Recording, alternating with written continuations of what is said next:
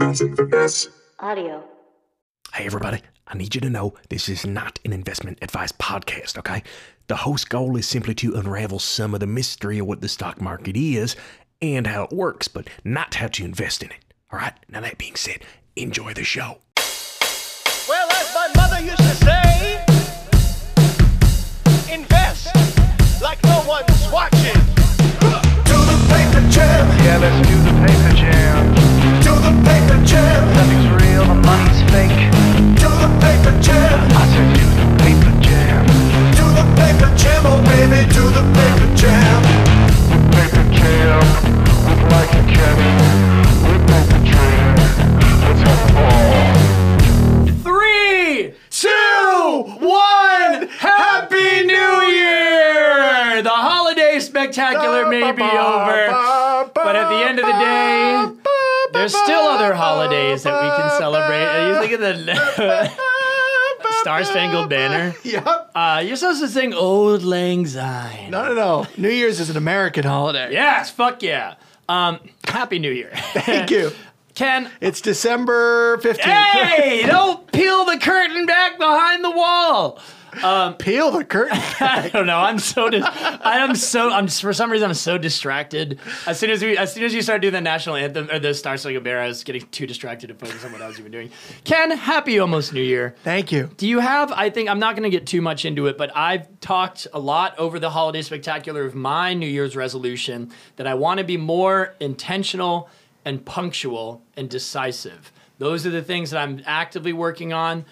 I'm constantly trying to battle this thing in my head that says it's a good time. I was going to be here early today, which I was technically, but it's because we pushed the time back. I still was trying to be early. I showed up 6 minutes late.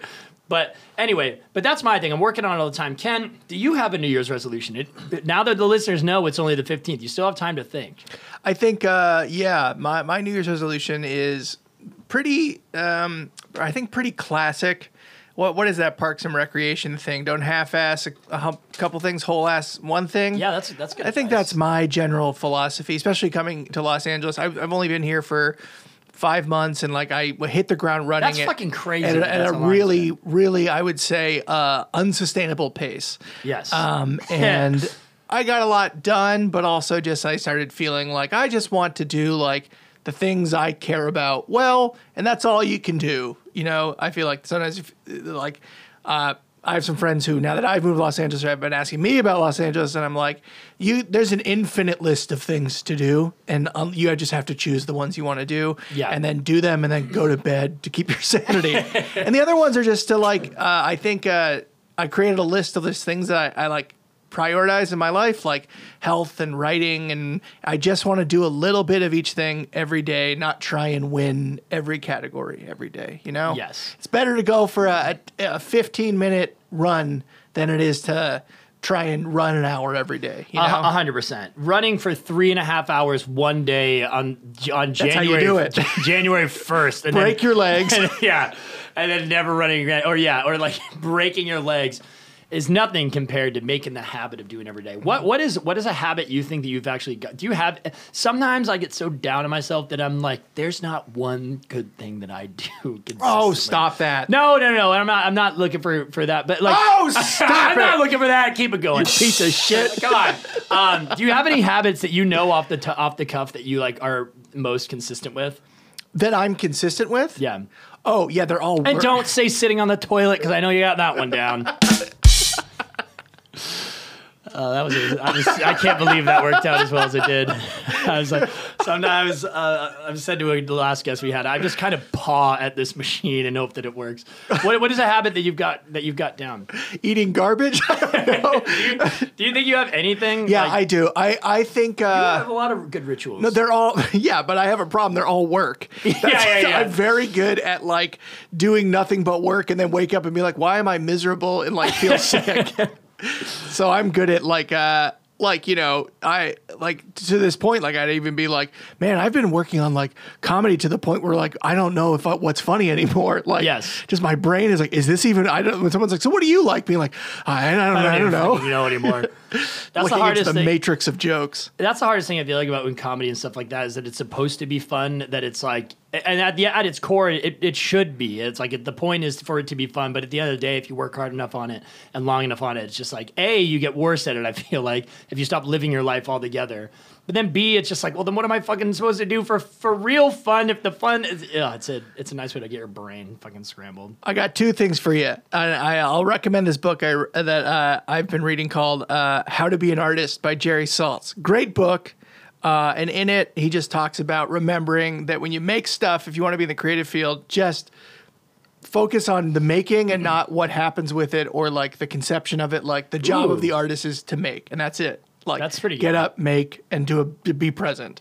And that's been helpful to be like, oh, what's going to happen with this thing I make? And oh, should I be making this kind of thing? And be like, just write what you want to write. Anyways, but to your point, I have every day been trying to not eat at night, like late at night. No more Jesus. like I No eat snacking? I eat dinner at 7 and then I'm done. That's it. And folks, I'll tell you, I've been shitting like a monster. No, Like a monster. I'm screaming. Moira's called the cops. 911. Huh? What are you doing? Come I on. see you. No, scroll through the sound effects. It's screaming. Okay. Well, Ken, this isn't a show where we talk about how much rice pudding you're shooting out your ass. What is this show? Rice pudding. I don't know. Discrete chunks. Oh my God. Wait, how are you doing with that? You're not eating at night? That's a bold move. Not eating at night. Yeah, I think it's like light intermittent fasting. Like I wait to eat breakfast until a little bit later in the morning and then I eat an earlier dinner. And I've been like doing some form of exercise for 15 minutes to 30 minutes every day. Just trying to like, that's it. If I can sustain that, then you can do bigger things. Can I tell you my habit that I No! just remembered? Okay. No, please, of course. Yes. Someone's not a morning person. I cannot wait to get our guest opinion of this because I'm not sure he was briefed on it. He's leaving. No. In the one podcast I listened to, you were both so excited about this new machine, and I can see that you've blossomed. It's like the excitement level is still exactly the same. I had people reach out and be like, yeah, you really like that thing, don't you? Like, no one's ever said they like it. People are like, you like In a it. perfect world, me and you would be wearing Oakley's backwards hats, like leather jackets, and it would be a morning radio show. Yes, and honestly, hire us. Someone should hire us to do that. I'll move to like Milwaukee or something. I won't. Come on, we're having fun. But Ken, this isn't a show where we're talking about the rice were going to pudding. say you had something. My one habit that I have a while ago started doing. Well, first of all, I stole your thing of Kenny's really great as he. Her name is Moira. Stop! She's my thing now. No. Canceled. Come on, we're having fun. No, you turned me on to using the on the Notes app. You can do a to-do list and have a check mark. So I made well, first of all, I made 2 morning routine checklists, and I have morning routine and a morning routine express. What are you? An app in the iStore? Come on, The iStore? Look The at me. Hey, wait, buy this thing in the iStore. Boo. No, so I have morning routine and morning routine express. So morning routine is obviously like what you wanted, what you wish you would do. It's like Morning routine express. well, I was so it costs excited. $2.99 extra a day, but it gets it done faster. I was actually I was like laughing to myself. I was very excited that I thought of. I feel so bad for Kevin. We're like, we're gonna rip for 2 minutes. It's 10 minutes into the show. But okay, we're gonna do this. We can do this. So I was excited about morning routine express. So there's 2 different morning routines I have. Right. Obviously, you would like to get up, go for a run, stretch, make breakfast, drink water, like read or whatever the fuck you want to do. But then I have a second one that it's like if I'm very tired, if I can only sleep for like 3 hours or something, there's I still can't believe you branded it. Like, Come on. okay. Yeah, keep going. no, it's important. And I go in my app and it's like, I like checking the things off. And there's one of like, even if I only slept for 2.5 hours, what's the bare minimum? One of them that's on both lists is like slam a whole bottle of water. And a big one that has been a habit that I've actually now realized I've been doing for a long time now is turning on all the lights in my house. Sometimes, because I work remote, turn on all the, like, wasting energy, not quite like that, but like sometimes I have work stuff that I'm like, I wake up and I'm like, oh my God, okay, and I run over to my computer and then like I'm working on stuff till like 11:45 and then I look around and it's like, the cover on my couch, because my cat has peed on the couch before. We have a cover on the couch at night. I was like, the cover's still there. The like lights are all off in my house, and it's just kind of a mess. So like now in the morning, I get up, I like drink an entire bottle of water as I'm walking around, like turning on the kitchen lights, turning on the office lights, like opening the windows, opening the curtains, take the thing off, and it's a nice way to start my day. That's if I have one advice to anyone in their entering their 30s, it's just to wake up earlier. That's it. Like if I had a big. Well, what about you when you're getting drunk until 3 a.m. like me, and I don't feel like waking up? Then you start taking speed. Yeah, I would love to start taking speed. You'll die young, but hey, that's the price of living. Don't do that. Anyways, this isn't a show about that. No, God, no. What? What are you doing? I was looking at Morning Routine Express. Ken, this isn't a show about Morning Routine Express. It's not a show about the rice pudding and the. God damn it. Okay. What's this show about? Well, over a year and a half ago, we started with $10,000 of fake money in a paper trading platform, and every single week, we randomly move it from one stock to the next. Last week, our money was in Airbnb. Yep. And this week, our money is in Zillow. And to join us to talk about Zillow, he's been patiently waiting. It's comedy writer, improviser, all-around good guy. Give it up for Kevin McNulty. Yes. Hi, Welcome everyone. to the show, Kevin. I want to first and foremost apologize. As I said before we started this show, we were having a really great conversation with Kevin, and you guys will find why I'm so excited to have him on the show and why I think he's so interesting. I was like, this is like, you're going to be such an interesting guest. You're maybe like one of the most interesting guests we've ever had, was what I was saying in my head. And now I feel bad that you came on and I spent the first 11 minutes talking about rice pudding and Morning Routine Express. I'm sorry. It's okay. I can tell everyone who I asked to listen to this, just go to minute 11. Probably go to minute like 30, if I'm being honest. We're gonna take a bit, but I have so many questions, Kevin. Do you have any good habits? Any morning routines? Do you have a New Year's resolution? So on your first question, yes, I became really into morning routine and habits when I moved out here to LA. I am not naturally an organized person whatsoever, and so like a self-aware baby, I just have a lot of structure to keep me working on things. And so I have a checklist. I used to do apps like different programs, but I have a physical checklist I make. And so every day I get up and I like have the things to check off. The morning routine is always the same. And then I have other things to do for the day. And then at the end, I like go through the things I made. And then I have like a monthly grid at the end. And for all the habits that are repeating, I'm like, how many do I get in the month? Which doesn't really hold me accountable in any other sense than just I know I'm going to have to do like the shameful unchecked box. I guess I did this 2 times this month. Yeah. And to be honest, it's less the negative. It's more the positive. Like I get what you're saying. I get a lot of excitement out of crossing off my boxes. Oh, yeah. And having the end of the month be like, oh, wow, I crossed a lot of boxes that month. Do you think it's a universal thing? Because I do the exact same thing, and I often say the same thing. If I'm naturally a hyper disorganized person, so and I've had jobs in the past where I have to be very, very organized. The only way I'm able to do it is like I have to treat myself like a baby and be hyper organized and make all these systems. But do you think everybody gets the amount of joy that it sounds like you and I have of like crossing something off a list or like knowing that you did the routine? I think not. I know people who don't. I know a lot of people. Don't give a shit about that at all. My fiance, for instance, she is able to do a lot more stuff than me without the checklist. Really? I wonder if part of that, because my fiance is the same way, and it feels like the difference is that like there is like an unquestioning value to those items on the list, where it's like, get up, make bed, like, and it's you make the bed because that's what you do. It's good. And like me, I instantly enter a negotiation like, well, why? Like, I don't know. We just could leave it. Like I have to do it to be like, I will feel good. But I do think that maybe not everyone, but I think most people get a thrill. Like even if I need a little boost for the day, I'll write like brush teeth, comb hair on my to-do list so I can be like, look at me, checking stuff off. I both need to be my boss and my mommy in my brain, telling myself to get these things done. I don't know. It is such a justifying feeling. And I also just feel like for me too, with the make your bed and brush your teeth, it has to come from a point.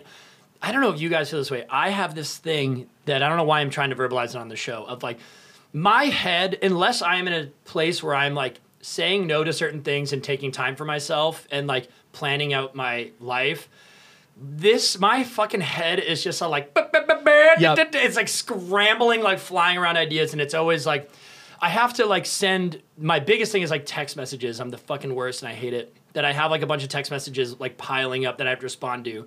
I'm like, I don't want to send a half-ass one now, like this fantasy version of myself eventually that has like 20 minutes to sit down and just do this. We'll put a lot of time and effort into it, so I'll make time to do that. So I like the idea of the to-do list of like one time that version of me actually does write down of like, it's important to make your bed because it's going to make you feel this way. And then the list is like you said, for the dumb baby brain and me to just be like, the smart version of you said that you have to do this, so just fucking do it. And we'll figure it out from there. That's how I feel. Yeah. I feel like we made a lot of progress. I feel like this is good. But Kevin, I'm so excited to have you on the show for one of many reasons. First of all, I know I thanked you before, but you were on our live show, the Paper Jam Office Party. The first one. The first one. Inaugural. The inaugural, and got rave reviews. You were recognized outside by a friend of mine. You remember that? She was like, "You're the guy who wrote that joke." Yeah, it was my moment. It was and you were really and funny. You big timed her, right? You said you didn't have time. He said, "Yeah, I don't have fucking time for this shit." Smiled and kept walking. Oh, I thought you flicked a cigarette in her eye. But you're really funny writer, you're a really funny performer, but I think you are the leading financial knowledgeable person that's ever been on this show. You have at least a relative finance background. I have not read through your catalog, but it is. They're mostly people who have taken improv classes. It's all musical theater improv people. Yeah, I worked in finance for several years, in more than I expected to or probably should have. And came out to LA, and I'm focusing on trying to write and perform comedy full time. Yeah. But yeah, before that, I pretty much since college was working in finance. So what was the big question that we love to ask, the one piece of information people maybe can actually get from this show is what we were two guys who didn't know shit about the stock market, and we started the show to talk to our friends about it. What is your relationship with the stock market right now? Or like, has anyone ever given you advice that you found helpful?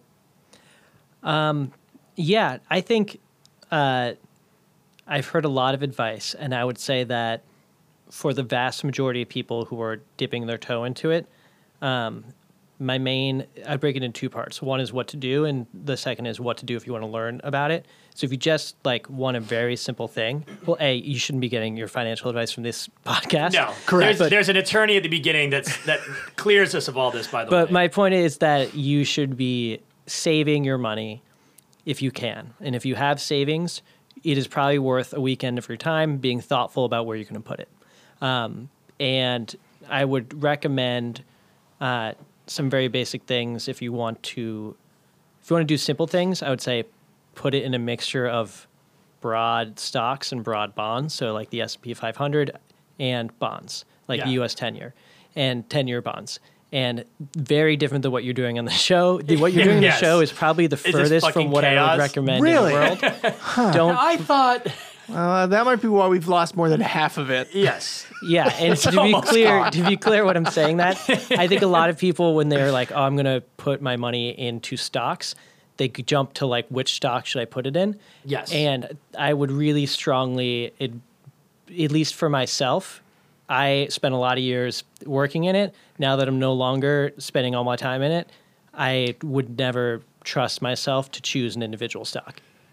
And I think, and the premise of the show, we've kind of drifted away from it. But when we first started it, it was difficult when we started the show because we were like, what if we actually try and grow the money, right? But that was... We really wanted to grow the money. I think we've just kind of given up on that dream. Well, but it was a daunting proposition because it is a lot to like research individual stocks, and it is like gambling at a certain point, and that's why we just settled on this show will be the worst investment strategy, yes. Which is to put it into Build-A-Bear Workshop because that seems funny and pray to fucking God it goes to the moon.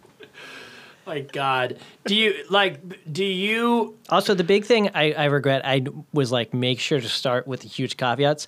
I am one person among millions who worked in finance. So for all of this, again, as much as I can recommend, if you're interested in it, go learn about it someplace else. Specifically, go to... Not from this or me. Go to Khan Academy, look up finance and investment section of it. That would be my main advice. Same as Wrath of Khan. Same Khan. Yeah. Khan. Wow. Same con. Yeah. He's doing well for himself. But do you and also like we don't want anyone to say anything of like finance is fucking weird, but like say it. But say it. No. Kenny has a story. We had a friend who like works in this kind of world. It was like, I want to do the show, and then we were like, well, this is how the show is. He's like, he said, I can't do any of that. I can't do anything that lightly resembles giving any kind of advice. So I don't want that to be the case. But one thing that we've landed on, the biggest thing I think we learned, number one, the S&P 500. It's not advice, but it is interesting. We also put $10,000 in the S&P 500. I think a week after we started this show. This show, we've lost almost everything, and then kind of came back up. We've lost like $6,000 or something like that. But the S&P 500, wait, what? Just quick note to self, podcast idea, insider braiding. You trade stock tips while getting your hair done. Yes, I love that. Free. That's free to use. No, wait. No, Don't, no, that's no, our no, idea. it's not That's free to our use. idea. Cut that out. That'll be our spinoff. Just do a Or insider grading where we make food. Oh, grating. Like cheese. I was thinking insider grading. We have our like elementary school teachers like grade our show. One thing we learned, the S&P 500 is interesting. We've gained quite a bit of money since we started the show, but also Kenny astutely pointed out at one point, he was like, it's what you said I see all the time. It's like they make the stock market intentionally fucking misleading and difficult because they want you to go to hire somebody to just do it for you. Like they make it fairly confusing. Do you have any thoughts on like if you were an entry-level investor, like where you would go to start just getting you said that weekend, take a weekend and just like read some stuff. Do you know where you would start to kind of get that understanding? Yeah, so the Khan Academy plug was legitimate. I think I've gone through their stuff when I first started at my second job. Like I was learning more about macroeconomics, and so just very first day, they had a lot of us just binge Khan Academy videos to get the basic terminologies for people who hadn't studied it before. They have some really good stuff in the econ and finance section. I think it's still a little bit difficult if you are coming from the outside. At least I can empathize. It's like me learning to cook, where I was like, there's no place to start besides individual recipes, and I just don't know the basics of cooking. Yeah. But unlike cooking, you can't really mess around in the kitchen with your savings. That wouldn't be good. Yeah. I would recommend going at what's called portfolio theory. And so this section of Khan Academy looks like it's pretty much the level that I think someone who just wants to learn a bit about how to think about savings and return and risk, not corporate finance, which is, like, what's the balance sheet of this company like? Should I buy this company's debt, its stock? That's not at all what I think the average person who just wants to put their savings away needs to know. But that is what like most of the literature, if you just Google finance, will lead you to. And I think that's part of the reason it's like kind of difficult. And so I'd recommend look for anything that's geared towards basics of risk and return, portfolio theory, and Khan Academy, I think, should be a good place to start. I think that's great because I used to be a teacher, and we would use Khan Academy of like it is just good. It's free too, right? Yeah. It's just like good free education for folks, because I feel the same way about learning about the stock, because we try to research these companies, but just like, my God, it's so fucking hard. It's not hard. I'm just like lazy, but it's like I feel the same way about learning about stocks as I do. There was 1 week where we downloaded a 10K.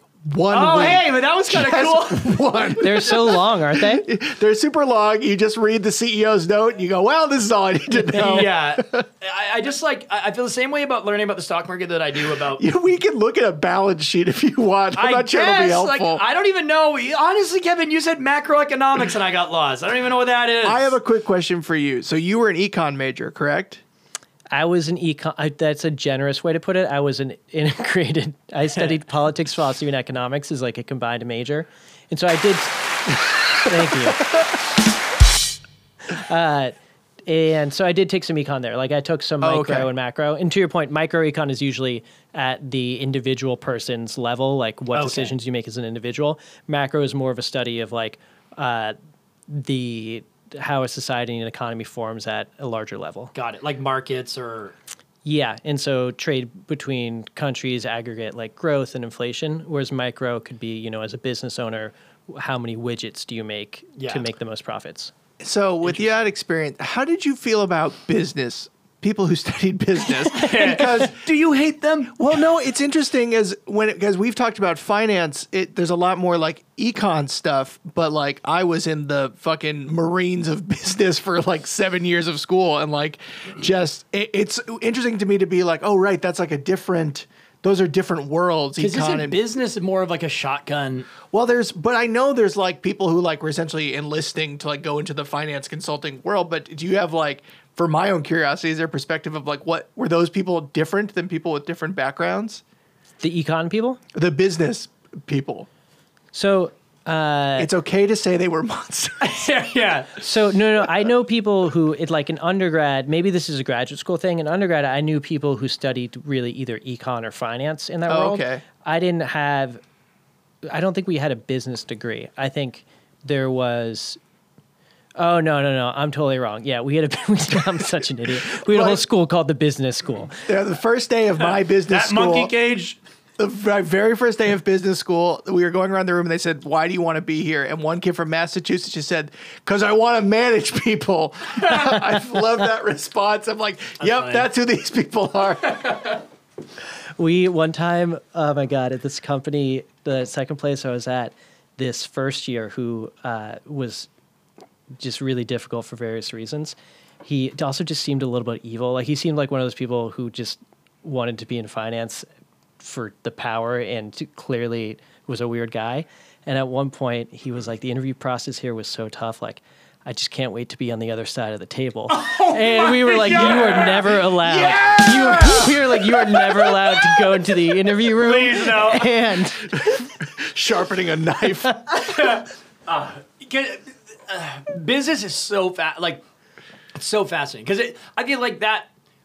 I wonder what that person's doing now. Like I feel like that business and finance attracts certain people like that of just I want to manage people, or like I want to be the guy that Caesar is like yes or no to these fucking clowns. So I would say that person represents definitely like the stereotype. I would say that that person was way out there on the spectrum and didn't do well and was fired eventually because of that. I think I have a very pessimistic view of the overall industry. I genuinely worked with mostly really nice people, which is I think kind of a rarity, but is at least I know the evil people are out there.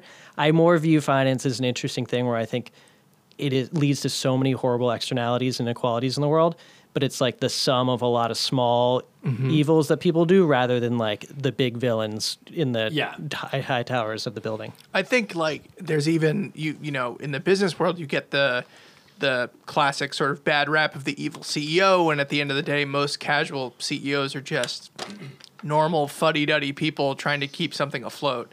And so I don't know, some of that, like even my time in grad school, I met like one or two people that I was like, oh, that is Patrick Bateman. Like, that is why they are here.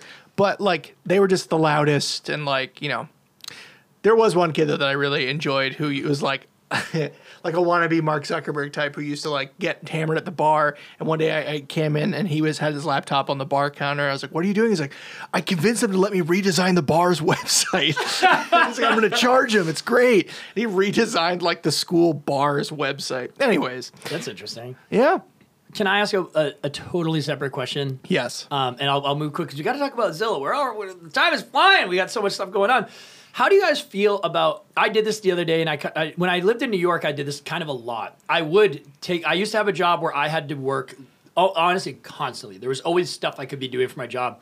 When I lived in New York, I would do it a lot. If I would go to a bar by myself and just get a beer and just sit and like work on my computer. And I did that again recently the other day at a bar down the street from my house because I just had so much work to do, and I was like, I want to shift gears, and it was like late at night. I was like, I got to get out of my house, and like getting a beer sounds nice. Is that weird? Like if you go to a bar and you see someone on their computer, are you like, what the fuck are you doing? Or would you guys do this? It felt weirder out here than it felt in New York. Oh, it felt weird out here? I don't know. It was the first time I was doing it, and I was like, this feels like strange. I guess it depends on the bar, too. But would you guys bring your computer to a bar?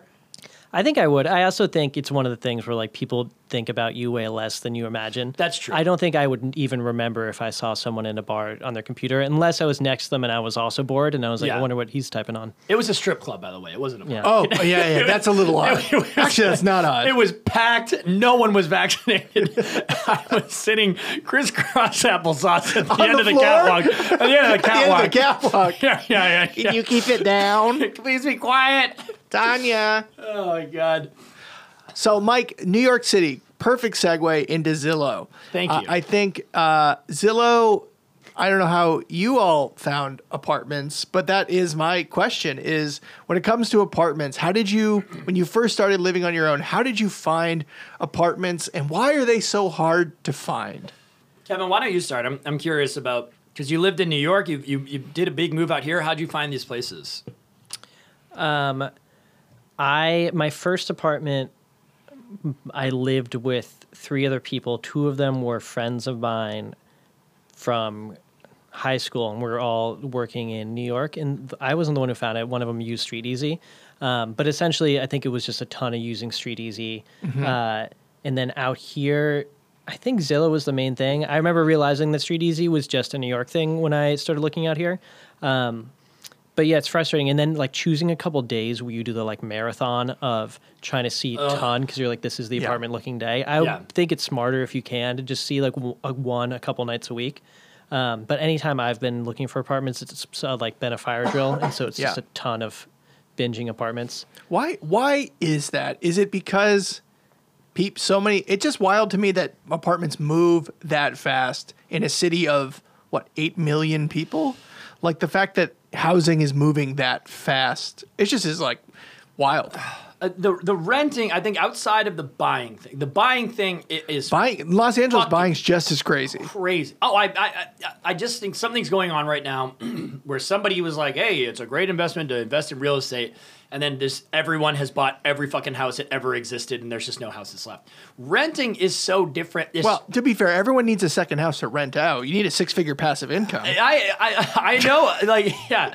I saw that, by the way. thing. I got on YouTube, there's an ad that said, do you have Airbnb downloaded on your phone? Then you're halfway already to a 6-figure passive income. I was like, Okay. wrong, that's impossible. That's impossible. It's Come on. like, what are you talking That's the about? person you need on this passive income. podcast. Yeah. That is the person we hear the podcast. They will give advice. They can give us You some should fucking find advice. people who actually want to hawk their like penny stock idea. I like mean- you know what you should invest in next week. Yeah. That was Kenny's biggest fear was when we started. He was like, I don't. And then, but what I said was, I was like, I want Kenny. We started the show, and I was like, Kenny was like, I would just feel really not okay if people started like, because I was originally like, we can on our Instagram like advertise the show. We're gonna do it next week. Invest along with us. He was like, I don't want anyone investing along with us and like or taking our advice. And then I said like the goal of the show should be make the show so fucking stupid that if anyone did invest with us and we went to court, we would be like, sir, just play 5 minutes of an episode of this fucking podcast, and a you'll know this podcast person's idea an is idiot. good when you need to consider the legal ramifications. What would happen if we go to court? Yeah. I think about us playing back the podcast in court constantly. It's like how much rice pudding is coming out of your ass. So No, but the apartment thing is always so interesting to me too. I can never actually tell what's going on, and like I don't want to act like I know what's going on. But I was helping a friend of mine recently look for a new place, and me and my fiance Amanda went to this place to look at it for her. It was a pretty nice spot. It was actually a really nice spot. Not like. It was a very nice, like realistic place of like you were talking about, Kevin, you go to these like marathons looking at apartments. Like that's when you see, you're like, oh, this is like a good price, a great neighborhood, a good house. And we were talking to the lady and I was like, what's the process like of like applying? And she was like, well, please apply right away. I have 9 or 12 people that are already up front. So if you can get it by Monday. Amanda was like, okay, well, let's make sure our friend, I was like, there's no fucking people. Like, which I could definitely have been wrong. Like, of course there are people, but she was like, get it in right away. And my friend applied and she got it instantly. Like, I was like, of course I would do the same thing if I'm trying to get rid of an apartment. It's like, move fast because other people are interested. But I never really understand when I'm looking for a place of like, how interested are these people? Do these people even exist? Like, I don't know. The game of realtors or real estate agents is, how do you feel about real estate agents, Kevin? Are you comfortable around their energy? I usually enjoy. It's uncomfortable, but I get some weird perverse enjoyment from it often because kinda do too. there's a lot of like hectic just pushing you to buy the thing and convince you like that this thing is perfect for you, and it's almost like getting your fortune read where they learn over the day what you're looking for and then Yeah. find ways to sell the apartment you're going to of why that crack isn't a big deal for what you need and like why this nook is perfect. But no, overall it is like one of the weirder things because it's like a Glengarry, Glen Ross type thing of like they need to make the quota. Yeah. And you're wasting their time if you're not going to buy, if you're not going to rent. And so it's something that we're like very friendly, but can sort of flip pretty quickly if they feel like you're not serious. Can I also just say real quick the last thing about this apartment? Why I was like, this is bullshit. Was the lady was like, just go really fast. There's like 8-10 people looking for this place. But Go fast enough to not think about if it's a good idea. But before that, in the middle of the day, Amanda was like looking at something inside, and I was just I like the small chat with I like the small talk with the folks at the apartment. And I was chatting. I was like, so who lived here before? And she was like, oh, it was this really great girl. And I was like, when did she move out? She was like, August. And I was like, so this apartment's been open since fucking August, and you have 12 people that want to buy it tomorrow? Like, no fucking way. Yeah, something's wrong. But I do totally get if like you own real estate, every month that there is not a renter in there, that's thousands of dollars that you're wasting. One thing I'd recommend, this is advice that can be legally given. Yeah. Is sometimes if that has happened, something like that, where it's like this thing you need to put down money now or whatever, I'll just offer a lower price and be like, if doing it now is helpful. Yeah. And this just happened to me recently. I had to get an Airbnb. And I just reached out and started messaging and was like, hey, I love your place, but it's kind of more expensive than I'm looking at, which was true. If you take this much off, like I would lock it in right now. And the person just sends me a special request. And I feel like because we don't have a bargaining economy, like we forget that in a lot of the transactions, you probably can do it. And I think real estate is one of those ones where because the realtor has the ability to cut down the portion of the thing that they're taking, even if the seller isn't willing to move, the realtor can often do that. And so maybe that's the way to test your theory. If you're like, this person's totally bluffing, they just have no other option, then you could always be like, hey, I can move fast if we can cut the price a little bit. Yeah. I'm all about, I get so shy sometimes in those situations. I'm all about those situations, but I was in Las Vegas a while ago, and my Uber driver was like, oh, I stay at this hotel all the time. Like, me and my girlfriends will go, and it's like, if you slip them a $50 bill, they'll always upgrade you to a good spot. And I was like, hell yeah, I'm going to do this. I babied out so bad. I was like there, but I was like with my friends, and I was like, I really want to do this, like slip them a 20, be like, do you have any complimentary upgrades? But I was like, the feeling of if they said no, and in front of my friends, I had to like put it back. But it's all that kind of stuff is all about energy. I've never slipped someone a I've never done it. I've always fantasized about it. I've always been like a cooler version of me would totally be walking around. The version I will do is tell Moira and I will do this. A great lie for a couple is it's our anniversary. Oh, that is like, even if it's not, what a great, we were at Disney and like, no, not Disney. Where did we do it? We were at Disney the other day, but we were at, we went to like a nice restaurant in Hollywood, and they got to the table and they were like, would you like a complimentary bottle of sparkling water? We heard it's a special day. And I looked at Moira and she was like, it's our anniversary. Babe. Because they don't ask you to pull out an ID to prove that. So that's fun. I use we just got engaged still all the time. Yeah, hotels? Like anywhere. Anywhere. Like, are you Kevin, you're newly engaged. Like have you used that yet? I have used it. I haven't felt like I've been abusing it yet just because it's pretty new. It's within a month. Yeah. But abuse that thing. Rub it raw. The thing I found is I did a surprise sort of puzzle hunt for my fiance for the proposal. Mm-hmm. And in that, I ended up needing to just like ask people weird questions. Favors. Both friends who did an amazing job helping out, but also on site. Like we were at where she went to college in the UK. And there were different places that were semi-closed, and I would just walk in and be like, hey, I'm going to propose tomorrow. Like, is there any chance I could come in and, like, get help setting something up? Oh, that's awesome. And people would go so far out of their way once you say you're going to propose. I didn't expect the reaction I got from almost everyone. People, like, wild out. I do it a lot, like, I'll buy the cheaper plane tickets that don't let you pick your seat, and then I'll go and be like, hey, I just got engaged. Like, can I sit next to my wife? I do that a lot, and it always works. But they're also like, yeah, I probably would have done this anyway. But yeah, sure, congrats. There's one more Zillow question I want to ask, but I can't remember what it was. Well, we'll give you plenty of time to think about it when we come back From the break!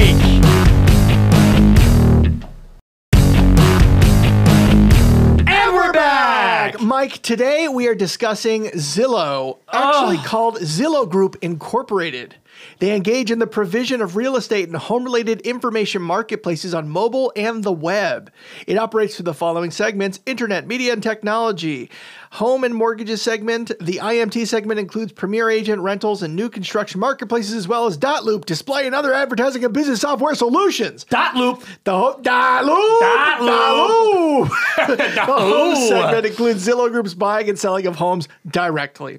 The mortgages segment includes advertising mortgages. Why have I heard of those? Right, the financial crisis. The mortgages segment includes advertising sold to mortgage lenders and other mortgage professionals, mortgage originations through MLOA, and the sale of mortgages on the secondary market, as well as more tech mortgage software solutions. The company was founded by Richard N. Barton and Lloyd D. Frink in December. Leave them alone. 2004. Frank and Barton.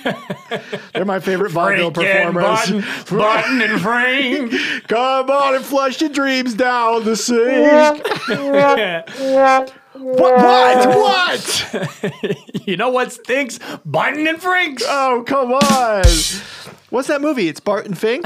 Is that what it is? Coen Brothers film? Barton Fink? Anyways. I don't know. John Turturro, Ink John stink, Goodman. purple Fink, Bart fart out. Poop Bart out. Ink stink, purple Fink, poop Bart out. The listed name for Z is Zillow Group Incorporated. Z? Class C. Capital stock. Z? Z. That's the ticker? Z. Why is this not a video show? There you go. Zorro. So we invested all of our money into Zillow for 1 week. Mike,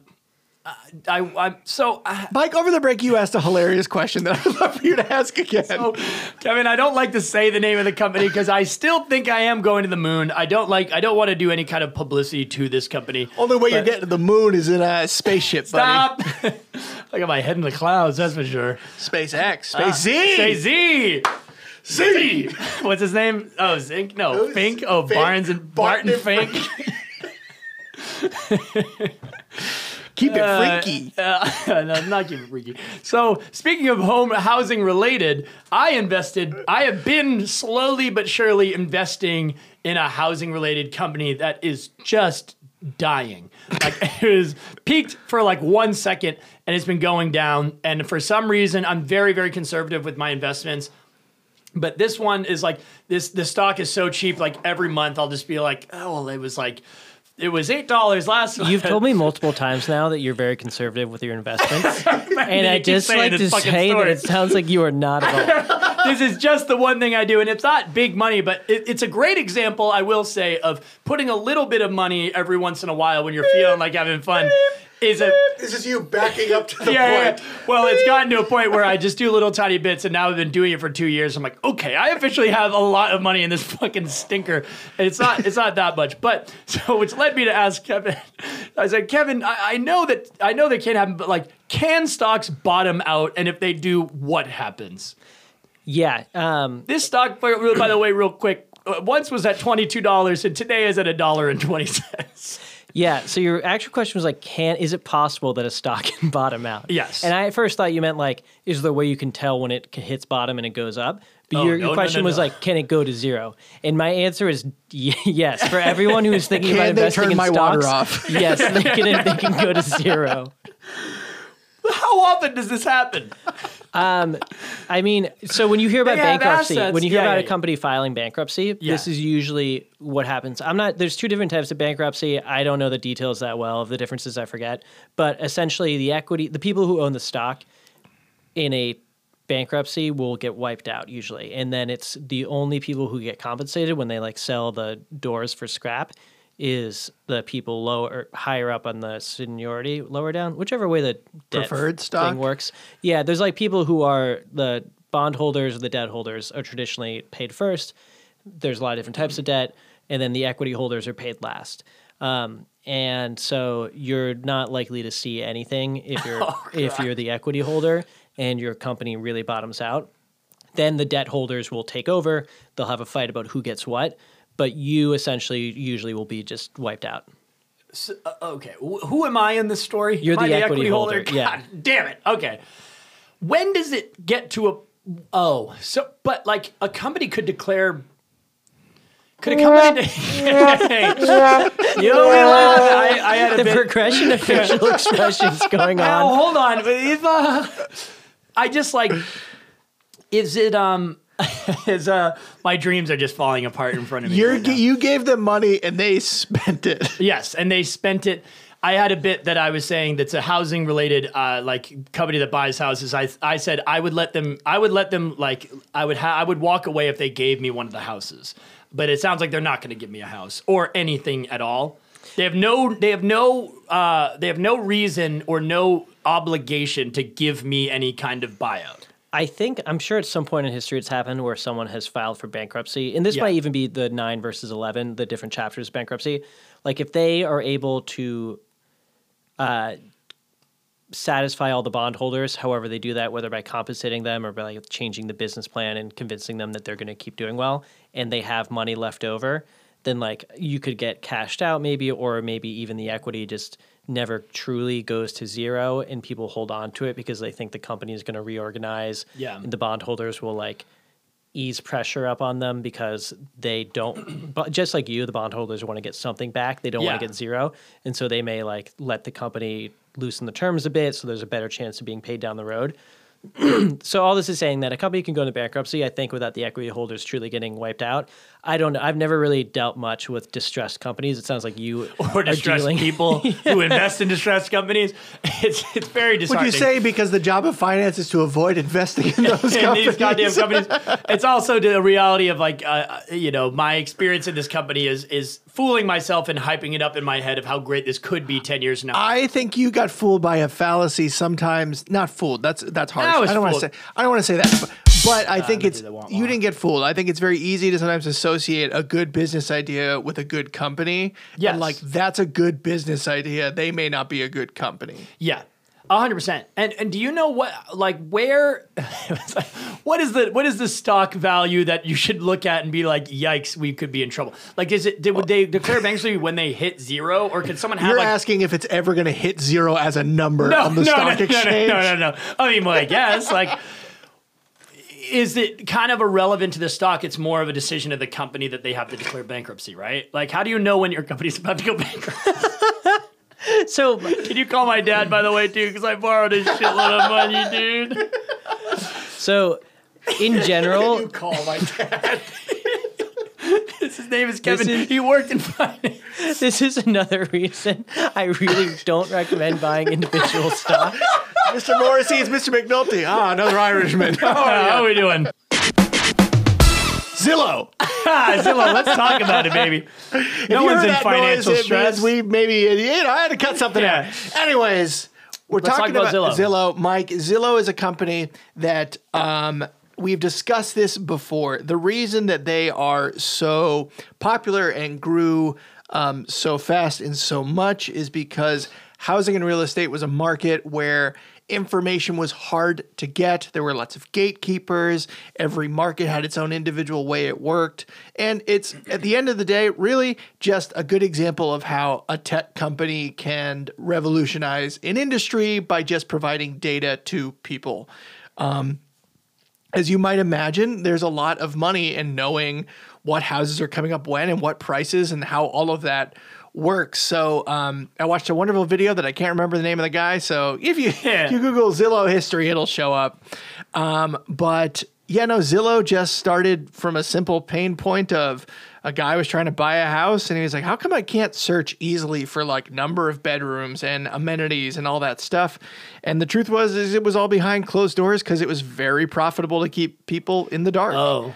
Makes sense. And just like so, they went around, collected something like 14 million data points, some huge 40 million, like some huge number of homes, and released it. And within 3 days, they had received already like 1 million unique visits. Like, it's very clear that this is something that people want. People and they the internet want. continued to grow through vertical integration, which is owning more pieces of the home buying process. Mortgages, I would assume there is a very select, what we were talking about, iBuying, where like Zillow buys homes.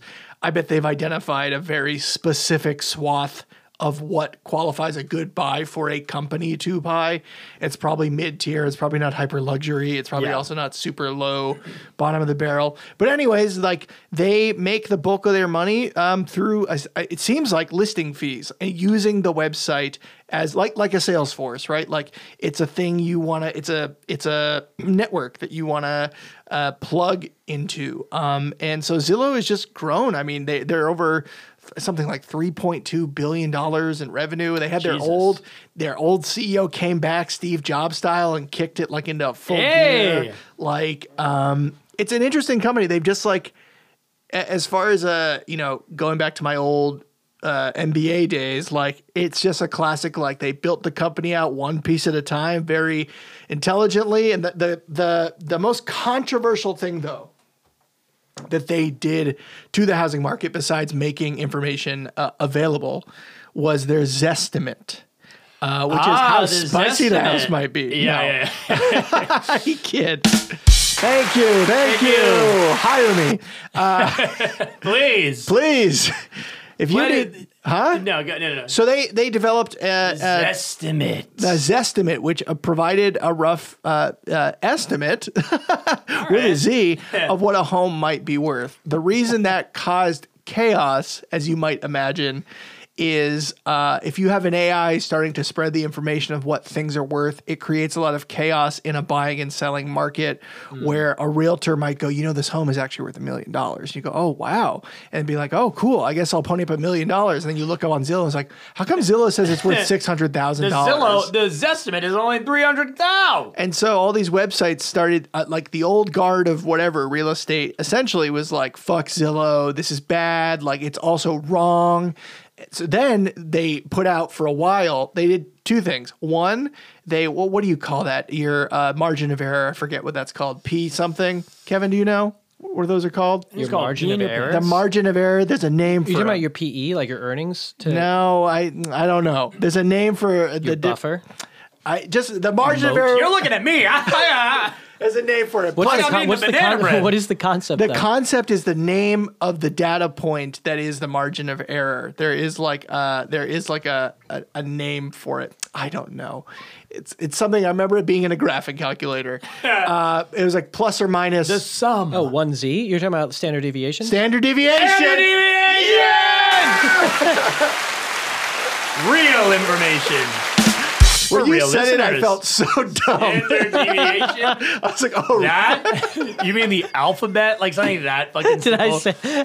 No. Not the way you said it. The last time I heard the word standard next to the word deviation, I was in probably like 9th grade or something. I think you were at the doctor. Stop. No, so the standard deviation, more like standard deviant, know what I mean? Hire him. Thank you. No, so the standard deviation, the margin of the error, audience. 1, 2, 3. Like plus or minus 14% was Zillow's margin of error on a housing price. And so they just said, look, there's this estimate, plus or minus 14%. Use that. But in the meantime, we'll offer $1 million to any team that can develop an AI that can more accurately determine the estimate of a home. After 2 years, a team, I think they said there were like 3,200 teams of software developers, and they developed an AI that's now the new Zestimate. And it says Zillow is now, Zillow owns StreetEasy and Trulia and HotPads. And do you want to know a hot story? Yes. So my fiance is infinitely better at me at the job we both had. It's part of why she's still there. But she was 2 years below me, and she didn't study any econ or math or anything at all. And so when she first started, one of her first big bonding moments was alone in the gym. There's a whiteboard in the gym in the office Really? of going over standard deviation with her. Were you shirtless? This sounds good. No, but I think I was in workout clothes. And it was like So you were in 11:30 basketball PM. shorts and a white t-shirt. Yeah, not even that like baggy purple basketball shorts. They make them ugly so you don't take them home. You're wearing a Kangol hat, That's you writing on the whiteboard. cigarette, Oakley shades. Oh my God. So say the word margin of error again. What is this? It was just like a Goodwill Hunting like thing of like, you were tutoring her, or she was like, I can't crack the standard deviation thing. No, she was like, I forget. In the first year at this place, you would go through, part of your time would be on the job and part of your time would be learning a lot of the concepts. Yeah. And so it was some point where she was like, I kind of get this thing, but I don't know if I get it that intuitively versus just learning it. And I was like, well, why don't you think about it this way? I'm kind of weird with math. I love it, but I'm more of like a spatial thinker, and I'm pretty bad at memorizing equations. I'm pretty good at learning stuff my own way. And so I was just going over with her how I thought about it. And anyway, it was a nice moment. It was a very bizarre very thing to be sincere. going on, but it was like we probably spent an hour. We probably an hour alone in the gym. And maybe we're both in workout clothes. I forget. But it was just us at the whiteboard, like talking, and there's a bunch of charts, but the subtext was there. And now we're getting married. Math will bring us together. I'm just imagining like singing a song. I'm imagining your wedding. Or I was going to say you should say in your vows, math brought us together. It's true. It's also nice that like it's one of the few times she's now just so much more knowledgeable than me about finance. Like I can't exaggerate enough how much better at the job is than me. So for that to be at one bonding moment in which I at the time knew more than her is amazing. Hey, buddy, that was the last time you were smarter than your wife. Am I right? She wears the basketball shorts in this family. One You more. can pauses when you have more. You can pause the applause when you have more jokes. Yeah, when you have more jokes, I like put my hands up and make Mike will the make quiet the for me. audience with a standing ovation to stand up and sit down. Quiet! I'm not done. I'm not done. I've got more Goodwill Hunting jokes. That's really funny. That is romantic. Did you meet at this like program? Did you meet IRL? Did you meet on Bumble, Hinge, Tinder? What's No, we met IRL. We met at a goodbye party for another employee. Hell yeah. So math truly did bring you together. Math brought us together, yeah. I love that. Math! I won't do it again. Are you a math guy? You're like, I taught math. I Yeah. very much enjoyed math, but not like Kevin does. Like I got to a point. I taught third grade math and loved doing that. I didn't like. because you strike me as someone who's not like anti-math. You just like didn't give a shit about high school. I did not give a shit about high school, and I will also say like I was very frustrated that I fell behind at a certain point in school, and felt very frustrated in like high school math that it wasn't. Like the story you're telling, I loved teaching math because I liked seeing kids being like, I don't really understand this, and like being able to do it like spatially. I worked at a really cool school that was doing this UCLA math teaching program that was like very, very student led, very question based, very visual. So I liked being able to break it down for people, and I like that math is like a puzzle and it's like a problem that you can kind of figure out. It's when it got to literally like even like late middle school, I was like, I'm lost. Can anyone help? And my teachers are like, no. Oh, And I that was like, sucks. I didn't try that hard. I asked maybe once, and it didn't go well. I don't know. I have a distinct memory of eighth grade. Must have been algebra. It must have been algebra. Algebra 2? Whenever I took algebra 1, that was, I remember the math teacher being like, listen up. If you don't pay attention now, you're screwed. This is it. Like plus, minus, division. Everyone can kind of do that. Yeah. This is where it's about is to the take a breaking hard point. left turn. Yeah. That's so fun. And I She definitely was really like, great, but she used to do stuff like she would help kids organize how they wrote stuff on paper. Like she pulled me aside to be like, you're starting an equation here and moving it, like just put it in a line so you can like think. Cause I used to like literally like start an equation and draw a line down the bottom of the page. And like I would do each equation. I would use an entire piece of paper when I was like 13. And she's like, this is just not efficient. Yeah. Kevin, anyways, did this stuff come naturally to you? Were you like a natural math student? Like, did you enjoy math like in high school? Were you a whiz kid? Ooh, yeah. I wish you called me the whiz kid. Math was I was very bad at school when I was really young. I was a problem child, was always in trouble, and was known as like the dumb kid for kindergarten through, I don't know, like second, third grade. And then math was the one thing I was good at. I was really bad at articulating my thoughts. But for whatever reason, math clicked. And so I always loved, emotionally, it was like, this is the thing that I can do. Yeah. And I liked it for that reason. And then, I kept with it. Like, I don't know why. I was lucky. Like, I think I had some good math teachers in my school, allowed you to like skip the years in math if you wanted to. And so it just was like a fun place where I like, it was my favorite subject. I was briefly a mathlete at a school I was at. Competitive, aggressive? Yeah, I left that school. I was only there for like a month, but I was on the mathlete team. It was briefly the time when math was cool in my life, and then I went back to a school where it was not cool. I just think like you do improv too. Of like that, I like the piece about math that I loved doing about improv, and I've seen those two things do kind of the same thing of like. You're kind of like floating in space and you're kind of just like grabbing at stuff and then whatever. And then all of a sudden, like something happens and then therefore something else happens and like things start clicking together. And it's like the unbridled joy of like being with other people being like, this is happening. Yeah. I'm climaxing all over the place. I'll share something real fun. So I was on the math team for one day. Ooh. I joined, you're fired. A friend of mine, maybe you met him, good old Bud Dixon. Do you know him? Oh, Bud. Remember Bud Dixon? That's a great name. Yeah. It sounds like a fake name. This is a fake person? I've met I Bud. believed you. I at least know who he is. Bud Dixon was like in my mind is like the ultimate, like he was on the math team, was dating was dating straight tens and like but it was also like smoking weed. Like he hung out with like the cool kids.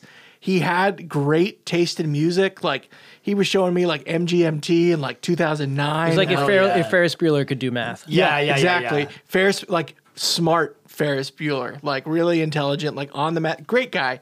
Love him. Thank you. I want to be. Did he buy his house on Zillow? I found his a mixtape he made me in the car once. We once stole a bottle of whiskey from someone's house and we ran away and listened to music. It was a lot of fun. Anyways, I went to one math team thing because I think Bud made me. I was like, oh, Bud's doing it. Like I knew a bunch. Anyways, so I was. You were going to be dating tens and smoking weed or whatever he was doing. Maybe he wasn't smoking weed. I don't know. My feeling with math was always like. When I knew what I was doing, it was always like in control and fun. But then if I didn't know what I was doing, oh my God, I would just click into this headspace where it's like I'm either the dumbest man in the world or a total genius. I would just look at an equation that would make no sense to me and be like, all right, I'm going to zoom so far out and just be like, well, if X is operating this way, 23. You know what I mean? Just like zoom like so far back into math and eventually you're like, you know what? Put the blindfold on and just like whip the axe confidently. He's right. You were hoping that happened, and I'm assuming it did not happen. It never happened. Yeah. That would have been great. I definitely just remember like math shit would be going on. My teacher would be like, all right, we're talking about inductive reasoning. And I would just be like, no. You're talking about it. I was like, I'm not going to set myself up for failure and try to learn this because I know Algebra 1, that lady must have said the same thing in my class and I didn't listen. I fell off the beaten path for sure. I genuinely believe that most people would like math if they had a better experience with it growing up. Yes, like I think it's agreed. a difficult subject to teach, and because it's not in the natural words we understand, it's easier to tune out and to get scared of. And so I especially think people who are intimidated by it like spiral and just shut down. Yeah. And And it sucks because I love it as a subject. I think it's really just, if you think about it, like it's just a way to express logic. Yeah. Like sentences express logic. You can do formal logic, and math is just one of the ways in which you say, hey, this thing is equal to this thing. I'm sorry, I gotta go. No, but I couldn't agree with you more. But yeah, it's like Brussels sprouts. Like everyone, I feel like had shitty steamed Brussels sprouts growing up, and were like, I hate this. No salt, and I feel like if bland. you had it prepared right, you would be like, oh, I see why this is great. Yeah. It's a universal language that we all can understand. It can be a very beautiful thing presented in the right way. I took that journey with mustard. Hey, you did. You didn't like mustard growing up? No. I currently hate mustard. Wow. Ken's a mustard freak, though. He loves it. One of the only, when I was in my problem child era, one of the only sandwiches I would make it myself was just 2 slices of white bread, a slice of cheese, Wow. and yellow mustard. That's quite the complex You flavor are the for a problem child. child. He's out of control, Steve. His mouth stinks. I remember getting made fun of for this sandwich in the cafeteria and being like, I'm either going to give in or I'm going to stand by and make this my thing. Stand my ground. In my ground. And I stood with it. I put the mustard on the outside. Even I my want it on best friend, my fingies. best friend JJ came over to me and he was like, I'm going to take a bite of your sandwich. Oh! He's like, if you're doing it, I'm going to do it too. He's still like my best loyal friend. He's amazing. How'd it go? Do you like it? He ended up liking it. He's like, this is surprisingly good. Really? And he was like, I'm never going to tell anyone I like the sandwich, but I do. We're going on such a tangent. We gotta get the show back on sorry. the rail. No. I'm saying you're doing amazing. I'm saying that because I'm about to say something as to what we're talking about. I have a good friend who is like 1986. Yeah. So imagine, no, it's 1776. Ben Franklin is horny as hell.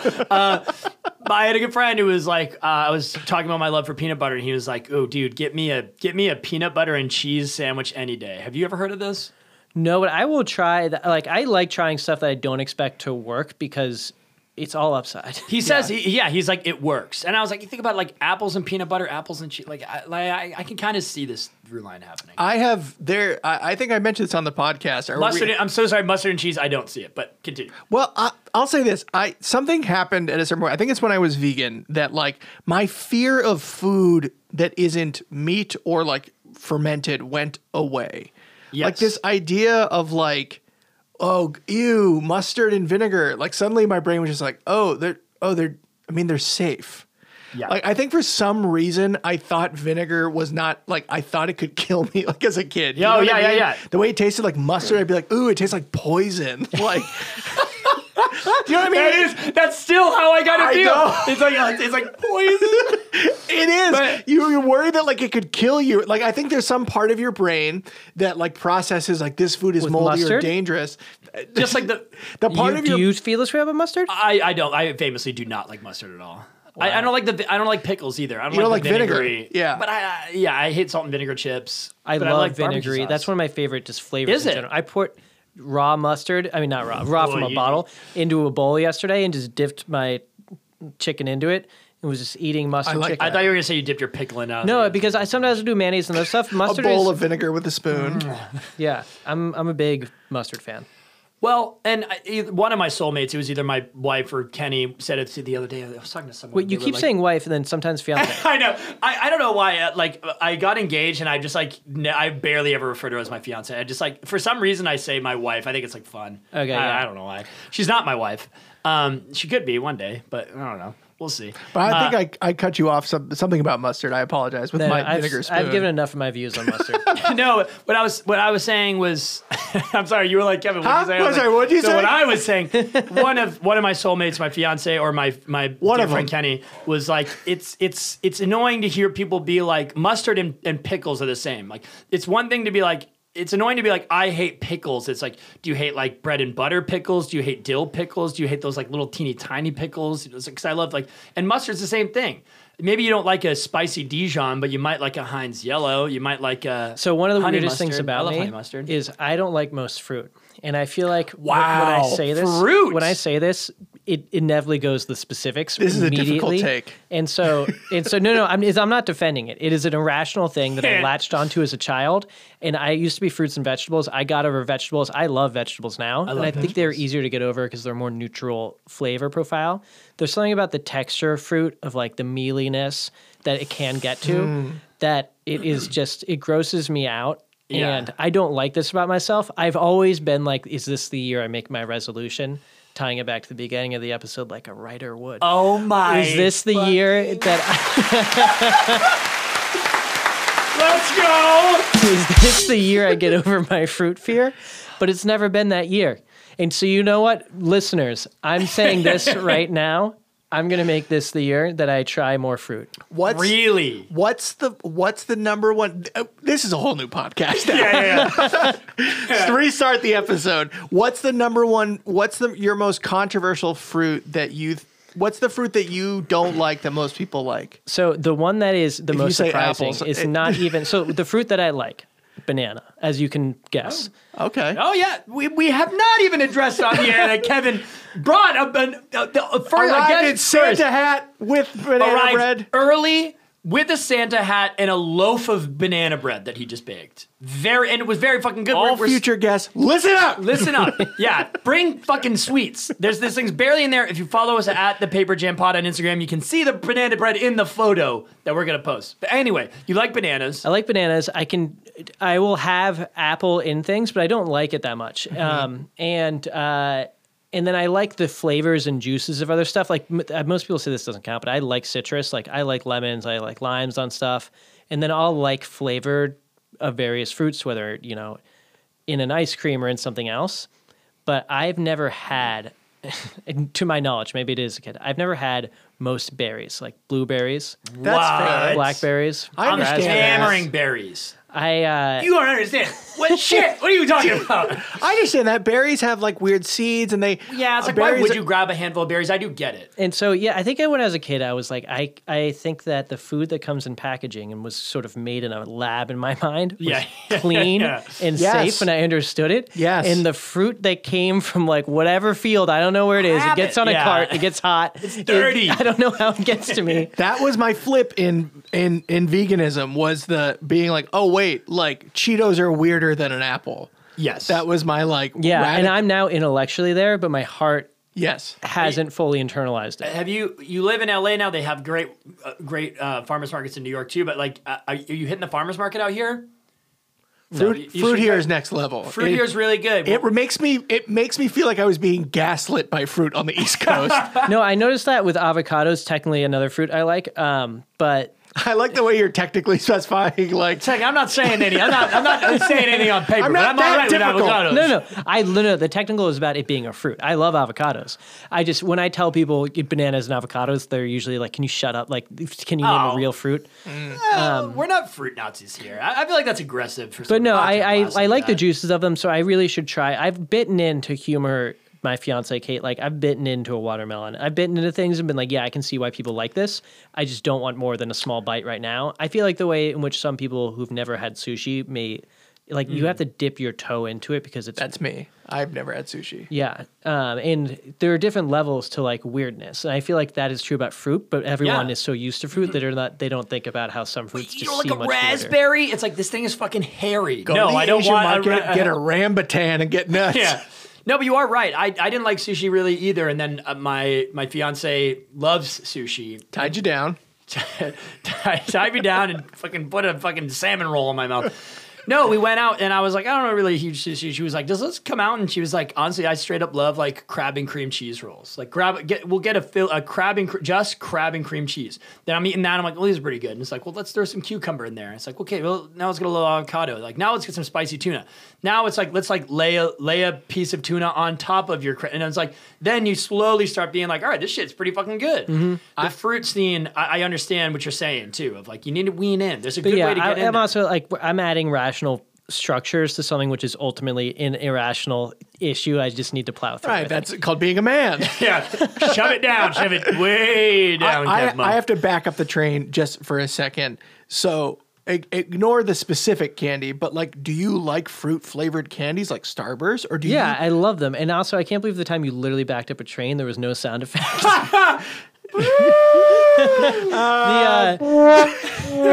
It's like the audience is getting like annoyed. Every week we're like, we really got to get some new sounds. Like I think the audience is starting to be like, dude, enough with the clapping, the horn, the elephant noise, the rim shot.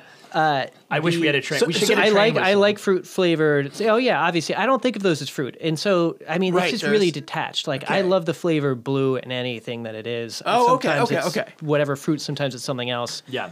I was gonna say because if you did like fruit flavors, I was about to say that is extreme. Like, but not liking physical fruit. I guess I understand physical fruit. Yeah, a good it's- name for a podcast. So I'll write it down. Physical fruit. Yeah. Last question: are you on the smoothie train at all? Do you like smoothies? Blueberries are great in smoothies. Blueberry banana. Yeah, I can have it in there. I'd prefer it without it, but Yeah. I will have it in there. It's not the mental block is not that it can't go down my mouth. It's more like I don't want to chew on that. Yeah. Well, I also love. I want to chew on that. I also love fruits and vegetables too. But if you look at my house, like I often don't buy them because they go bad. I put a big change here in my life. We've got to move on. This is my fault. I keep derailing. When I found out, I was like, I like making smoothies and stuff like that. And sometimes I'll pre-pack them and put them in my freezer. I'm like, but it's not good. And I looked it up and it was like, is it bad to eat frozen berries? It's like, no. Frozen blueberries are sometimes even better than fresh because Yeah. they were fresh at one point. They're frozen. They keep all the same nutrients. It's good for you. Eat frozen fruit. That's interesting. Frozen at the peak of freshness. Yeah, physical fruit. Ken. All of everything you're saying, I had this exact relationship with seafood. That is my category that I just am like fish. I play fresh it- halibut. And Boston's Ken? a real sea town, huh? well, let's keep moving on. yeah. So in 1776. It's definitely not awkward that all of my family loves seafood and I just avoid it. Oh, you hate seafood. Wait, still? You're saying it's my subject like you're making forward progress. Yeah, Are you what the hell are you talking about? I have been experimenting in the same exact way. Like literally everything you're describing with fruit. I don't want to hear about your sexual experimentation I with have been yourself and these. slowly what's working my what's way your sexually. intro? I know we have to move on. What's your intro fish? My intro fish was fish and chips. That was like That's a perfect entry. Yeah. My brother moved to London, and we went to my fiance, wife, whatever we want to call it. Either way, I'm getting hotel rooms off her. No, she is Irish, and she spent a lot of time in Ireland in her youth. And she was like, "We're gonna go to like what do they call that? A chip fry place? I forgot what it's called. There's a chippy. Chippy, yeah. There's a colloquial name. That's what it is. Chippy. And go get fish and chips because like that is good. If you can deal with this, we need a baseline to work from. And so good fish and chips because I grew up. I know why I hate seafood. Yeah. It's because my fucking lapsed Catholic dad was just like, let's eat fish sticks. And they were so fucking gross. My dad is dipping them in tartar sauce. Oh my god! I feel like a great progression. Cheap ass fucking Shaw's lobster that my dad be like, I don't know, I bought it was cheap. It's just like the grossest, like. I feel like you go fish sticks, tuna fish sandwich. Then you go to I love I tuna fish hate sandwich. the smell. I love it. We gotta move on. We gotta you move on. love the smell of tuna I love the smell, but I love a nice And tuna not mustard? sandwich. Kevin, are you pro tuna or no tuna? I'm now pro tuna. I used to be anti. We're talking about tuna salad. Oh, Because yeah, I yeah, love yeah. tuna overall, but the salad is the most I controversial. love tuna salad. Throw that mayo and some celery salt in there. Tuna, one of the bigger issues though, in terms of food, like both problematic from an environmental point of view and also mercury. Like a lot of issues with the tuna. Yeah, but it's not good. To eat But too much it's so tuna. good. I also just like you're such an amazing guest. As you're saying this great thing, I just imagined you being like your fiance being like, "How is the investing podcast?" You're like, "We're talking tuna salad, right? Like, is that it?" I like my chicky salad with walnuts and grapes. Wait. You keep feeling like we need to move on. Is the moving on? Are we making a hard pivot to Zillow? No, we gotta get our money out of Zillow. We're bombing here. We can't take it out until we get out of the episode. Hold up. Mr. All right, Kevin, I'm going to kick this to you. Connect tuna salad to Zillow. Can you do it? Yeah, I think that tuna salads are something that. Hold up. Take your time. Do it. So tuna. I want you to say it over the drum roll. Oh, I got it. I was going to say that apartments that have been Take on it the again. Take it. Okay. Tuna to Zillow. Ready? Go. Transition us from tuna and get to Zillow. Don't let the drums overwhelm. Wait, am I supposed to do it on that? Over the drum roll. Okay, I'm sorry. No, you're not. You have no reason to be sorry. This show fucking sucks. I feel like every time I've ever heard the suspense roll, it is the lead into the thing. Yeah, no, we wanted a 2-minute drill. In my mind, were you hearing this too, Mike? Okay, go ahead. What? Is it not helpful to just play the sound effects and stare at you? So loud. Tuna fish sandwiches. Damn it, no, fuck. It's too overwhelming. I'm holding buttons. I was trying to play myself in. You were doing it, and I was You getting have to stressed for push it. I was that thing hard. I can't. Oh yeah, you gotta jam it in there. You were talking. I was like, I can't even think straight. It's so loud. Get us from Tuna to Zillow any way you can. Oh God. What do you think? Can you do a word association? Get us from Tuna to talk about Zillow. Yeah, you were saying earlier, like, it's crazy that apartments in New York move so fast in LA also. And I'd say Yes. that if apartment, just like tuna fish sandwiches, has been around for more than 3 days, don't trust it. Fuck yes. You heard that? It's time to find out what happened with the cash. 3 days. All right. Oh my God. Kevin was you doing add so that good. part I at the saw end? you reaching and I thought you were going to put the drum roll on. I was like, leave him alone. I'm not going to do that. I'm not an asshole. You're an asshole, but I'll talk about that off pod. All right. You guys ready to find out what happened with our money? Yeah. Yeah. Quick bet. Do you think it went up or down? Down. Down? Mike? Down. I'm gonna say up. The housing market's Do you- been really do you- crashing. Oh, you look at the housing market. I think of the S&P. Oh, well, that's Guess we'll probably find a out. smarter way to do it. Let's find out. Last week, our money was in Airbnb, and we ended it with $6,186.08. Then we invested it in Zillow, and after a few days, we have gained $149.98, Hey! bringing us to $6,336.06. Hell fucking yes. I love this. That's Zillow's awesome. just making money and growing. That's as simple as that. There you go. Shows what I know. Invest in single stocks. Oh my God.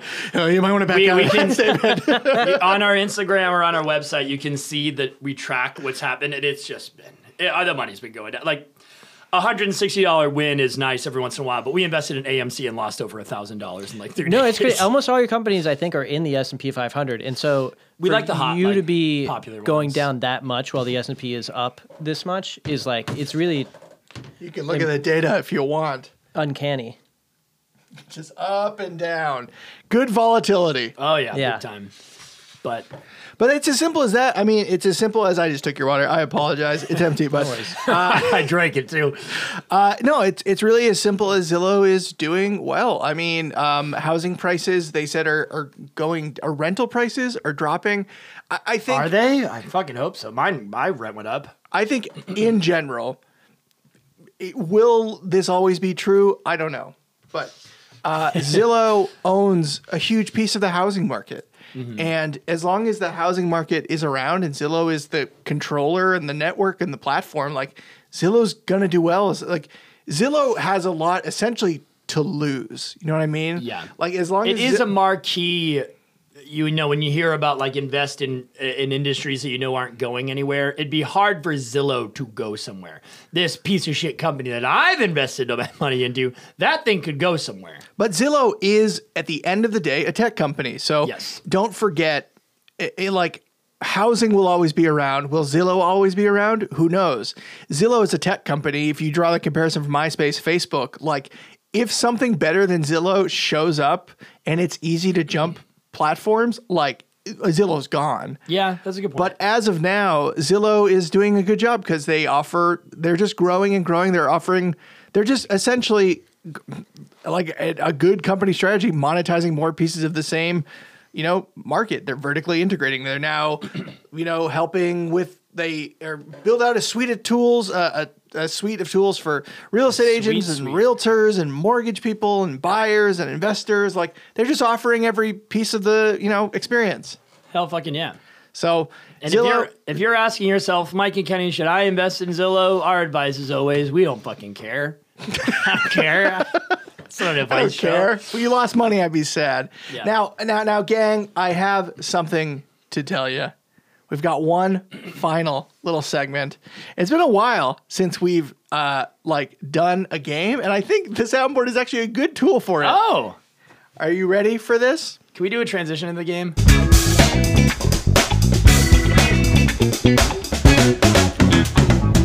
Zestimate that flick. Hey! I have looked up movies that begin with the letter Z, and I want you to zestimate how much they made in total at the box office. God, These what a are dumb not idea adjusted a for game. inflation and from a wide variety of times, but we're playing Price is Right rules here. All right.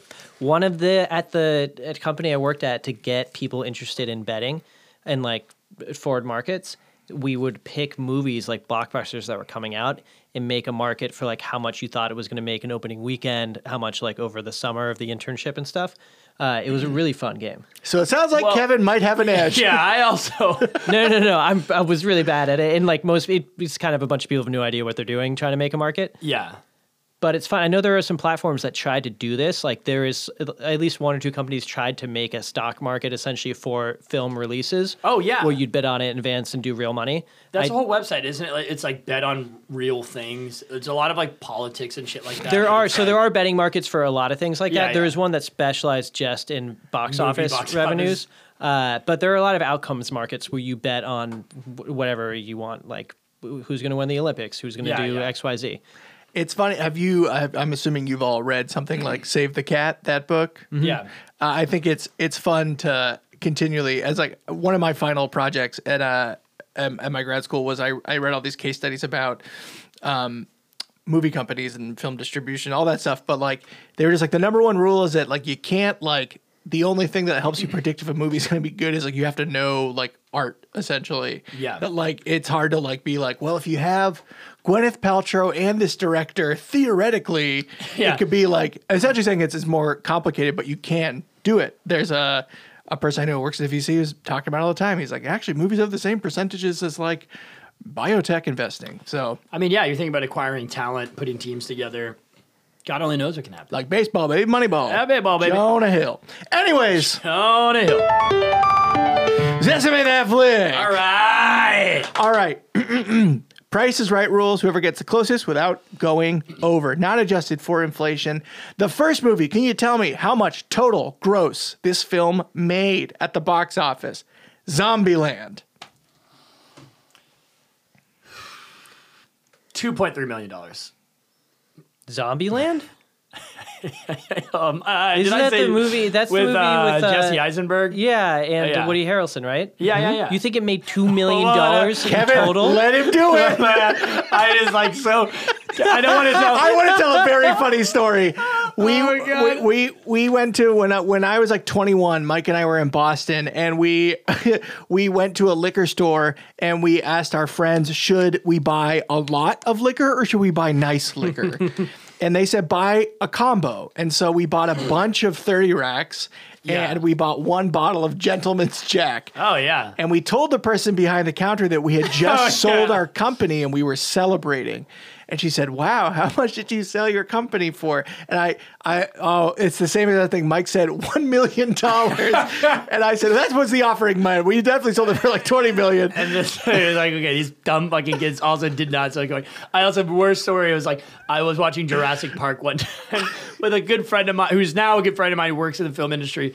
And we were watching it. I was like, this movie is so fucking crazy. He's like, I know. It's like, I wonder how much this movie fucking cost to make. I was like $600,000. And so the rest of the movie, like, I love you, Mike Morrissey. It would I cost love you. so much fucking money to make Jurassic Park, not $600,000. I'll tell you this, movies cost like, But how much it's did they just, make? Ken, how much did it's they make? so much more than you could possibly imagine. I said 2.5. I just said chicken stick with 2.5. Remember, highest without going over, Yeah. so Kevin could blow I have it. a strict. We have to alternate who goes first, so I take Yeah. 2.6. okay. That's You fair. take 2.6. Well, I'm working with the numbers, man. I just guessed that Such one. a I was dick like, no. Respect the great, player. though. I love it. He to wants win the game. He's coming to win. Like 100% sure it's more than 2.6, but it's definitely You got the less. over. But I mean, you got the under. but what if? But again, if it's under, think about how happy I'll be then. My honest answer would have been like with those two because they got a sequel and it did well, and so That's true. I did not know this sequel. So I'd imagine it's like at least 50 or 40. If I want to be under, I'll say 40. I think I'm going to be comfortably Say comfortable at 40. 2.6. Ladies and gentlemen, it is $102.4 million. I did not see that movie. Okay. In hindsight, 2.5 is a little low. I heard that and I was like, I have no fucking idea about this, so I'm just gonna throw a number out and work my understanding of this as we go. Budget for the film, $23.6 million. Okay, so 2.5 would have been a disappointment. Is what you're trying to say. Next up, Zero Dark 30. Ooh. Chris Pratt was in that movie. I'll go first. Let me go first because it's better to go second. I love that. Yeah, that one. I feel like we got a lot of buzz, but it was also kind of artsy. Like, actually, no, it was like rah rah America because it was the Osama one. So I bet that one. I don't know. I'm gonna go with like 80 million. Nah, it's 70 million. Let's go 100 million. Mike, you take this one. The total was $132.8 million. Wow. This number is global, so it's everywhere. Next up, Zoolander. Ooh. Panned the review. It was panned. It was panned when it came out. It was a panned movie. Oh yeah, this is one that I bet is just the golden age of the DVD. Yeah. So I don't know how much box office it would have. Maybe I'm just trying to get in your head. I'm trying to block you out. I'm too nervous now. I'm gonna say $45 million. I'll go with 60. Oh, Kevin snipes it. Hey! $60.8 million. Wow, Ooh, damn. with like Okay. a Budget glove. of 28, so it made a good return. Yeah. Ben So said it was panned in an interview I heard. Next up, Zach and Miri make a porno. Zoolander 2 was panned. Was it? Yeah. Zach and Miri make a porno. Kevin Smith film. Kevin Smith, peak. Famously high budget. Really? No. Oh, I mean, it was peak Seth Rogen fame, and the first time I saw a Seth Rogen movie I was like, well, that wasn't very good. But Kevin, you're guessing first. Oh. Yeah, I'm going to go low. I remember I saw it. I didn't even think I saw all of it. And I was in the demographic for people who would. So I'm going Same. to go with like, I don't know, 10. Let's go 10. I keep going way too low, except for the last time, which was great. I mean, it was great. I love that.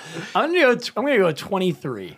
Ooh, Mike gets it, but you were both off by about $20 million. It made $42.8 million. Wow. They didn't have to like Zach it. They and just had to Mary buy made a the hit. tickets. I think, Zach and Mary make a hit. That was very funny. That was good. you know, Seth Rogen was in it. It's Kevin Smith. You look at the poster. The poster literally says Seth Rogen and Elizabeth Banks made a movie so titillating we can only show you this drawing. So they were really going off the fact that those people were famous. It was so underwhelming, though, wasn't it? I'm glad you. Like, I remember. I was like, Yeah, I don't even think I I am finished the it. key I really demographic like- here, and it's not great. Yeah, I really like Elizabeth Banks also. I love Elizabeth Banks. Like, I like Seth Rogen, but I really like Elizabeth Banks and everything that I've Yeah. ever seen her in. She's so funny. Got two more. First off, a penultimate one. Zorro with Antonio Banderas. I knew this was coming from the second I heard the fucking rules of this game. Love this. I'm joking on banana bread. I love that movie. Okay. Do you? So I'm going to give you a hint. This movie has made more money than any of the previous films. It was so good. I was also target demographic. I was a kid when I saw this. I was doing the whole Z thing for so long fuck after. yeah. Banderas. I was such a big Spy Kids fan. Is it my turn to go first, or you go first? You. I'm going to say $160 million. And are we tied at this point? You're tied. Oh wow! So this Jesus one's. Christ. It's for all the money, except we have one more after There's this. one more after this. Oh, never mind. So I'm it's gonna almost go. The tiebreaker is Zoolander 2. Ken. I'll go 100 and. I'll go 175. How much did you say, Mike? 160. Wow, guys, it made $250.3 Nice. million. Antonio. I was talking to Manny the other day. I was like, how much does he make of these fucking awful Puss in Boots movies? Okay, I want to see the next one. Do you? I haven't seen all of them. I haven't seen most of them. I don't know if I've. I Seen didn't know any you were Puss such in a big Boots. Banderas fan. I'm he's not. a Shrek universe guy. Oh, yeah. I'm not even a Shrek in universe. the Something about universe. the marketing for the latest Puss in Boots It's good. has It's struck getting to a me. chord with me. Like, have you seen the previews for it? I mean, it's crazy living in Los Angeles and seeing every movie poster. Yeah. I love that because I always forget what I want to watch. Like, Yeah, I'll that get- is true. and it's nice to be reminded of like, oh yeah, I haven't seen that. I should check Like it a out. billboard or like a bus station. It's like, Yeah. you want to see Puss in Boots 8. Yeah, I also love the idea of the Shrek universe, Boots which 8. is mainly just Shrek and The Puss in SU. Boots. The SU. It's like Shrek, Puss in Boots, and like maybe like a donkey mini episode on like a DVD menu. Okay.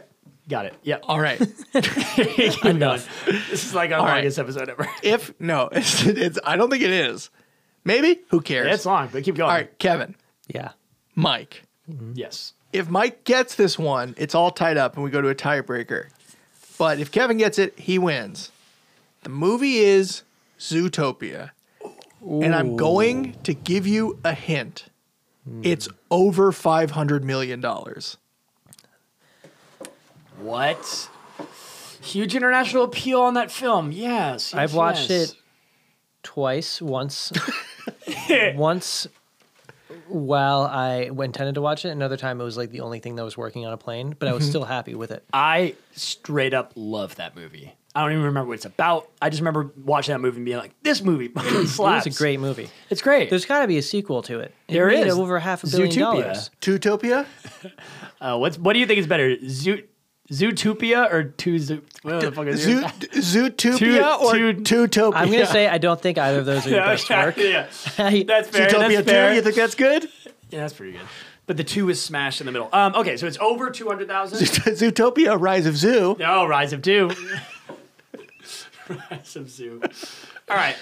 Who guesses first? Me or Kevin? I do. Kevin does. I'm going to go with... You got to be careful because I am going to just do the over. Yeah. I know. I'd be phoning it in and faking it if I didn't. So I'm going to go with 900 million. You going to take that over? I can't take that over. It's $1 billion. Yeah, buddy. am I going to fucking say this is a $1 billion movie? I'm going to say... Fuck, you fucked me. I'm going to say $901 million. Wow. Ooh. Mike, it's good you took the over. Zootopia total gross $1 billion. Wow. Billions and billions and billions and billions. $1,024,000,000. Fuck. Wow. At the box office total. Wow. Kevin, thank you for coming on the podcast. Wait, if Mike got it. No, there's a tiebreaker. Holy smokes, I didn't do the math. You all right. Fucking idiot. Kevin did the math. He knew right away. What are the stakes? The loser gets winner gets to kick the other one's ass. Did you ever play Butts Up as a kid? The game where you throw the No, but I like the sound of it. Butts Up? The game where you throw the ball against the wall, and if someone loses, you get to peg them from behind with the ball. Like the punishment for losing. Yeah. Oh! All right, let's play Butts Up rules. I kind of hate when whoever loses gets hammered in the ass. Whoa! As soon as I said that, I was like, wow, pegging means something very different than it did. Yeah. Well, loser has to have that black expo marker shoved up their ass. Is that... Yeah, okay. Pegging is when my good friend Peggy gives you a kiss. Oh, yeah, that's my pegging. All right. No, it's glory, honor. Yeah. All right. Zoolander 2. Unless you can think of a different Z movie. I can. 3. What is it? I thought I could.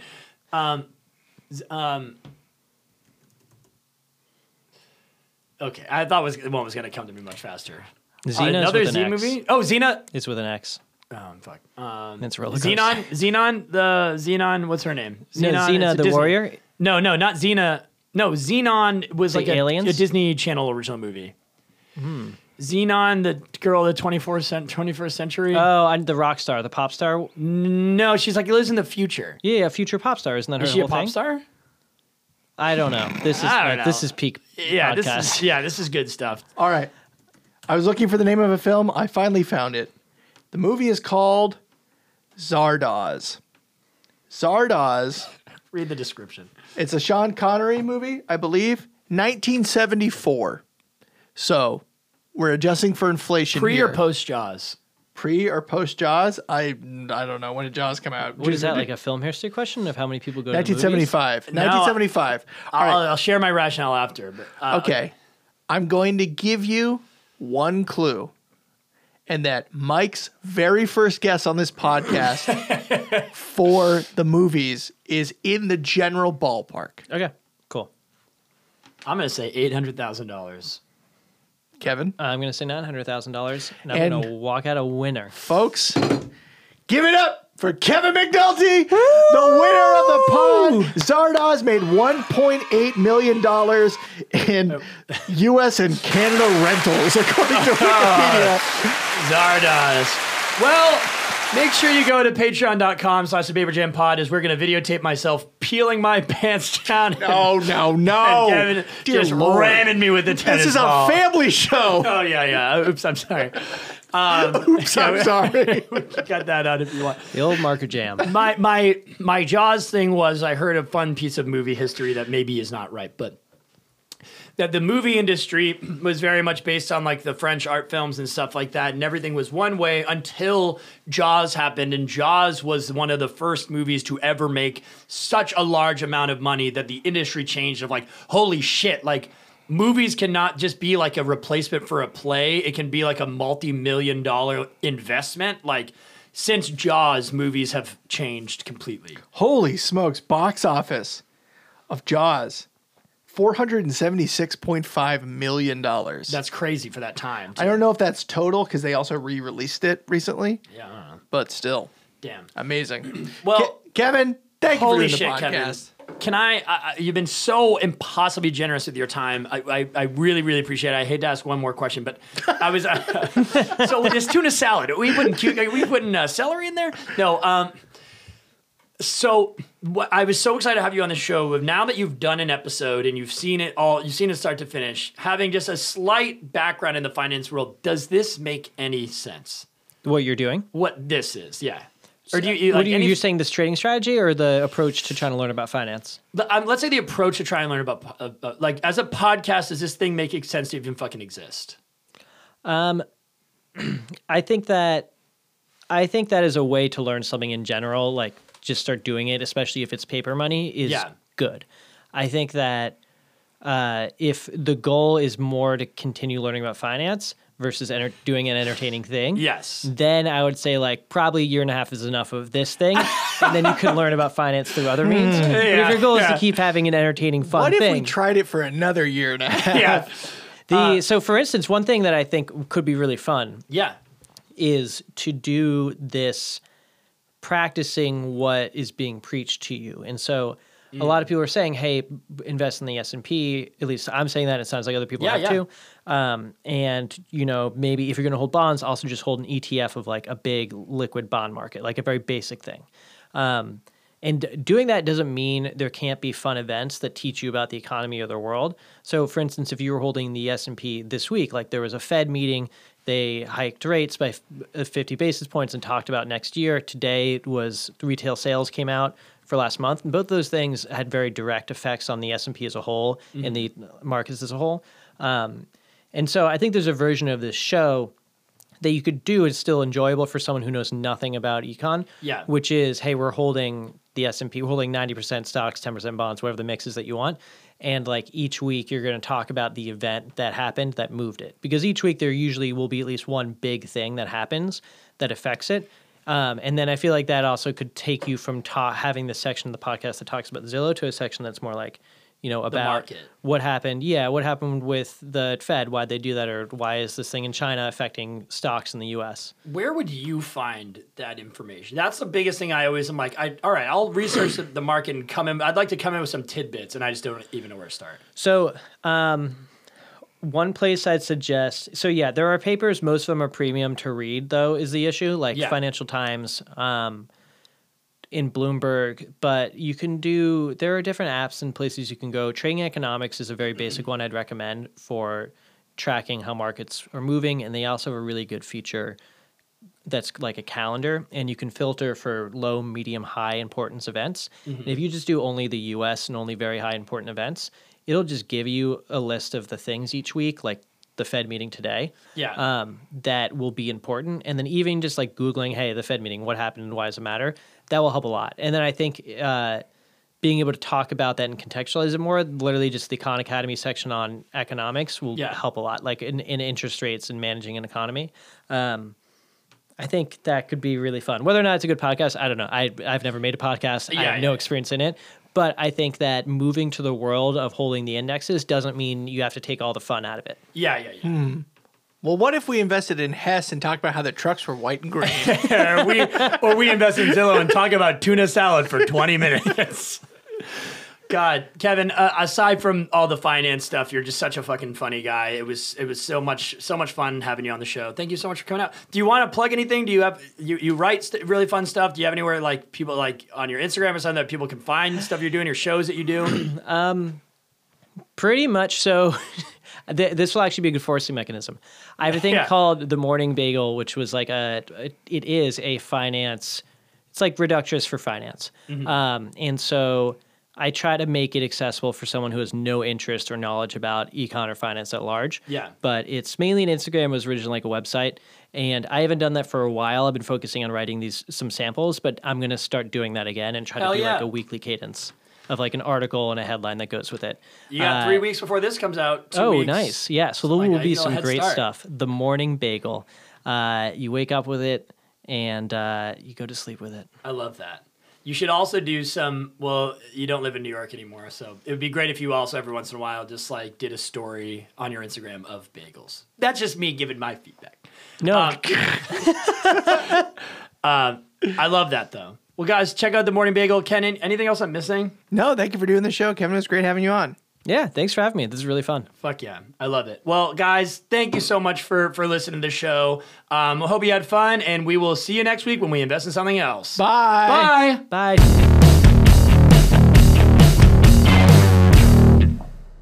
Thank you for listening to the Paper Jam Podcast. New episodes come out every Thursday. Also, make sure to follow us on social media at The Paper Jam Pod or shoot us an email at thepaperjampod@gmail.com. Lastly, if you like what you hear, check out our Patreon where Mike and I post bonus episodes, videos, and other sweet, sweet content for you to enjoy. Thanks so much for listening, and we'll see you next week. Audio.